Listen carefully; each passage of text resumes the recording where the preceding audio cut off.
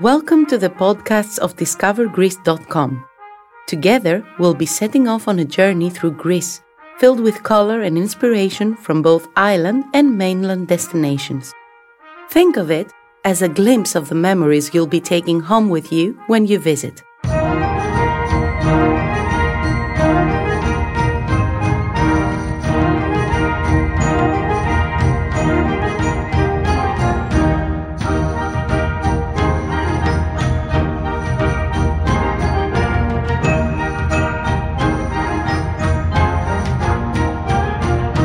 We are in the old town of Corfu, which has been designated as a UNESCO World Heritage Site.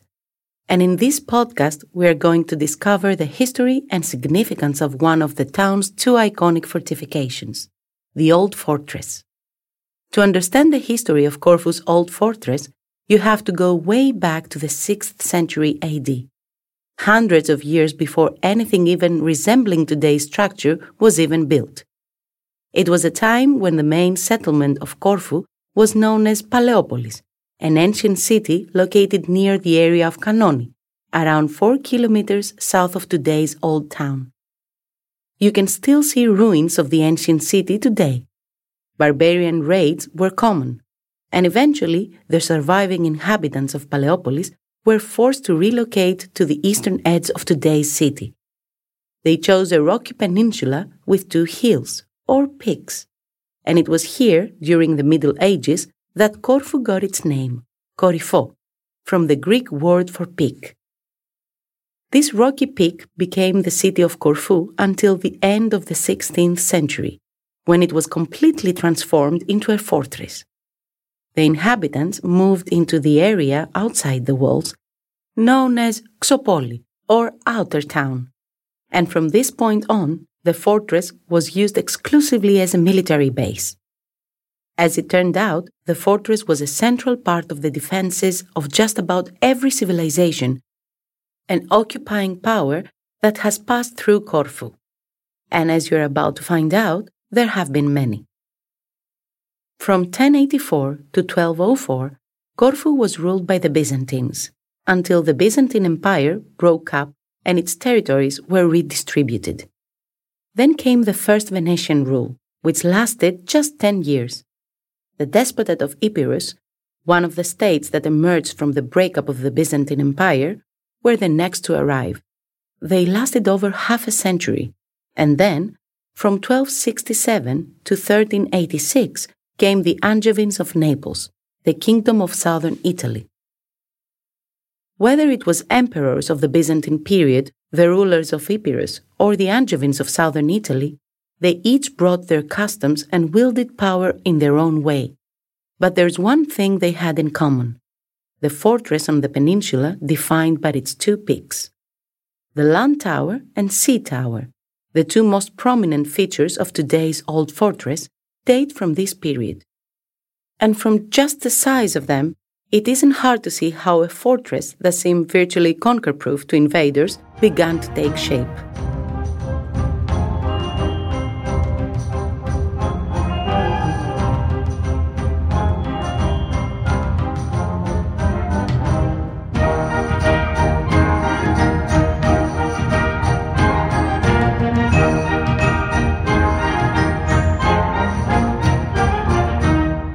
For the locals, it wasn't always about who they wanted to keep out.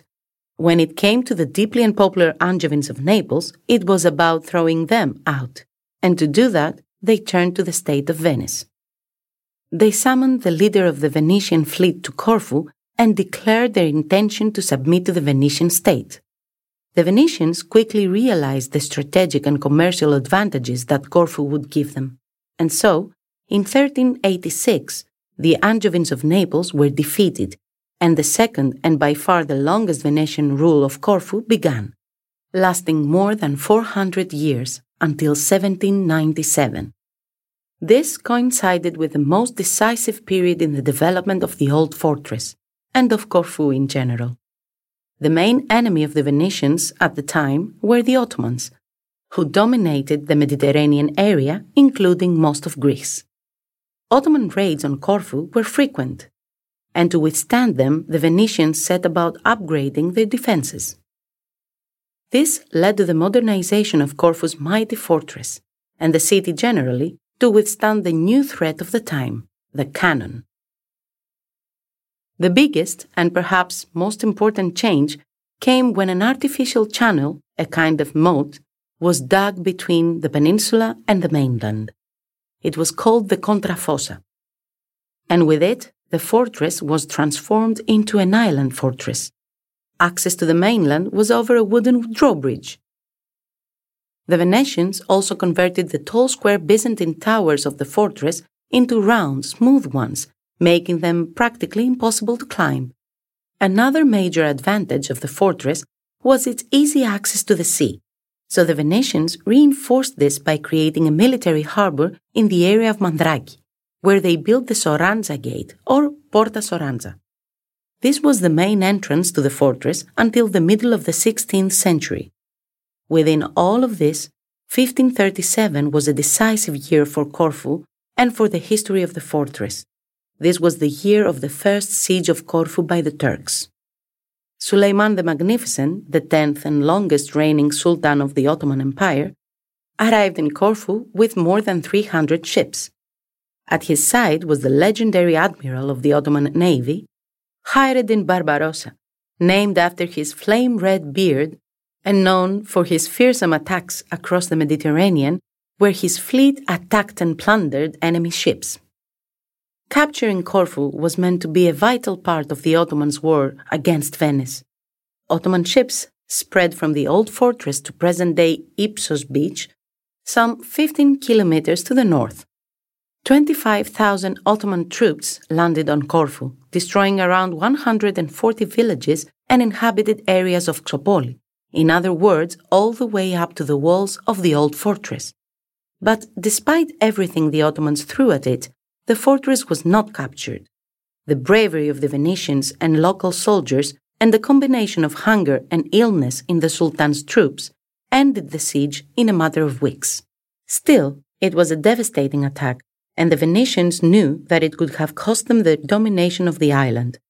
And so began an extended period of even greater fortification of Corfu. And when it came to fortification, the Venetians were masters. They employed the best military architects of the time, with names like Michele San Micheli, Ferrante Vitelli, Filippo Verneda, legends in their field, recruited to strengthen the old fortress and the perimeter fortification of Xopoli. Before long, the old fortress was impregnable. How so?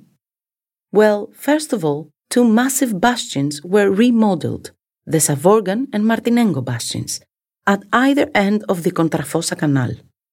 And between them, the Porta Maggiore gate was constructed along with a drawbridge separating the peninsula from the fortress. In doing so, the Porta Maggiore became the main gate rather than the Porta Soranza at Mandraki harbor.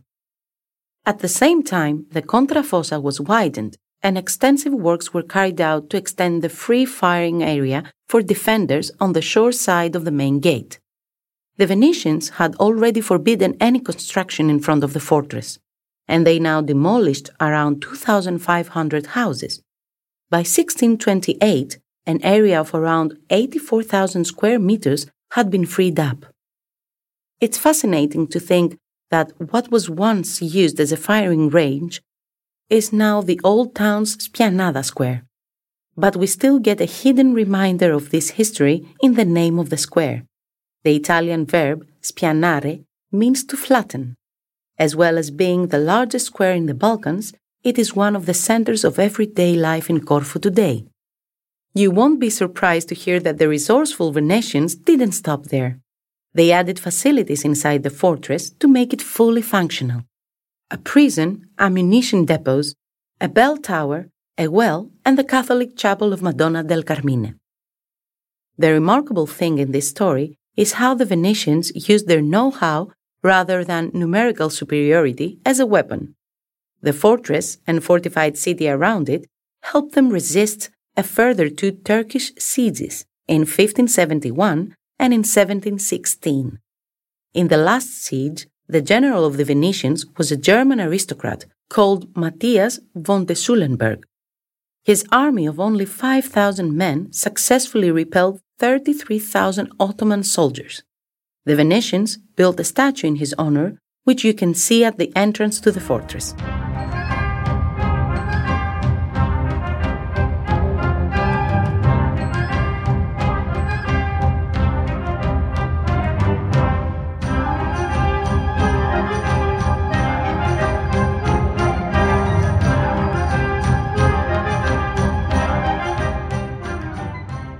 It took until 1797, when Napoleon Bonaparte defeated the Republic of Venice, for the Venetians' control of Corfu to end.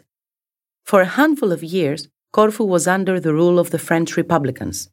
Then, for 7 years, came a Russian-Turkish alliance, during which time the semi-autonomous Ionian state was created. This included a number of Ionian islands and Corfu as the capital. It was the turn of the Imperial French next, for about 7 years until 1814, when lastly Corfu came under the military control of the British, along with the rest of the Ionian Islands. This marked the beginning of Corfu's time as a protectorate of the United Kingdom, and there was no way that the British wouldn't add their touches to the old fortress. In went another 2 barracks, a military hospital and a bell tower that replaced the Venetian one, although it retained many of its original Venetian elements. They added another ammunition depot and converted the wooden drawbridge into a permanent stone one. And they built the Church of St. George in the Georgian architectural style for the British garrison. The time of the British Protectorate was when the old fortress took its final form. And so, after 8 centuries and a revolving door of occupiers and external rulers, we arrive at 1864, when Corfu was united with the Kingdom of Greece. Finally, Corfu had its independence and the island's grand fortress became the property of the people of Corfu.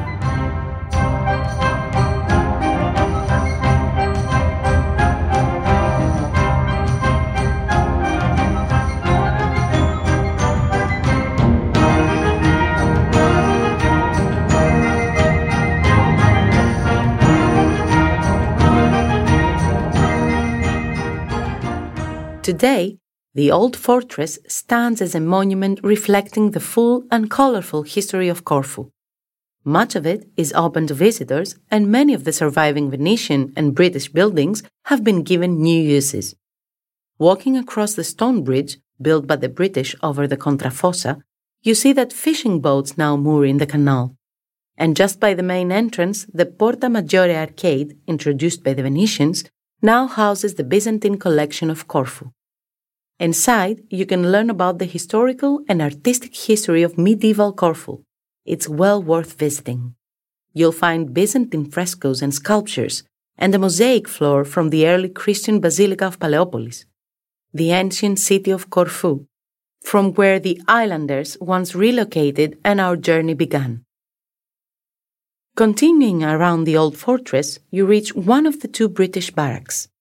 This one houses the Central Library of Corfu, which was the first public library in Greece. It opened in the mid-18th century and has a remarkable collection of books, many from before 1900. The oldest is from 1480. It's a treasure trove for researchers preserving a unique part of Greece's cultural heritage. From here, it's a short walk to the Church of St. George, which is now an Orthodox church. Cultural events are held in the open space in front of the church, where there is a cafe that you can sit at with a view of the Ionian Sea.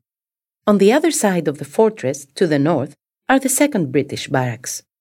These are now home to the Department of Music Studies of the Ionian University. You might not be able to visit it, but as you pass by, listen out for the melodies of the students. From here, you can head down a tunnel that leads to Mandraki Harbor, which is now a marina for sailing boats and has a restaurant. But we've left the best still last. Back in the fortress, near the bell tower, there is a path, this time heading up and ending at the land tower. It passes the British bell tower, the Venetian prison, and gun ports once loaded with cannons. The top of the tower is the highest point of the fortress, where you'll find a giant cross and a lighthouse. From here, the whole of Corfu town spreads out before you. You can see all of Spianada Square and the tile roofs of the old town. And behind that is the new fortress on St. Mark's Hill, built by the Venetians in the 16th century. You can just imagine the perimeter walls once linking the two fortresses, forming a protective hug around the old town. Elsewhere, you can see Corfu's main port and the island of Vidos, and, from the other side, the Bay of Garitsa. Over the Ionian Sea, you can even make out the mountains of Epirus on the mainland. It's the perfect spot to think about how many flags have flown from this tower, and how many different occupiers have watched raids from this very point. So many of them repelled because of the incredible fortification surrounding you. It's a piece of Corfu history you'll never forget.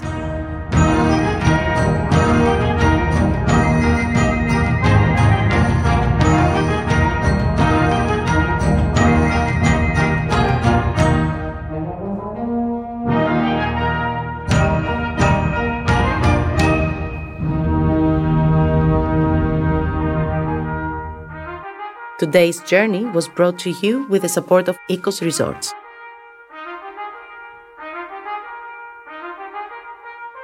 This is where we say goodbye and hope that you enjoyed this episode of DiscoverGreece.com's podcasts. If you want to hear more stories from around Greece, follow us on Spotify, Google Podcasts, or Apple Podcasts. See you soon!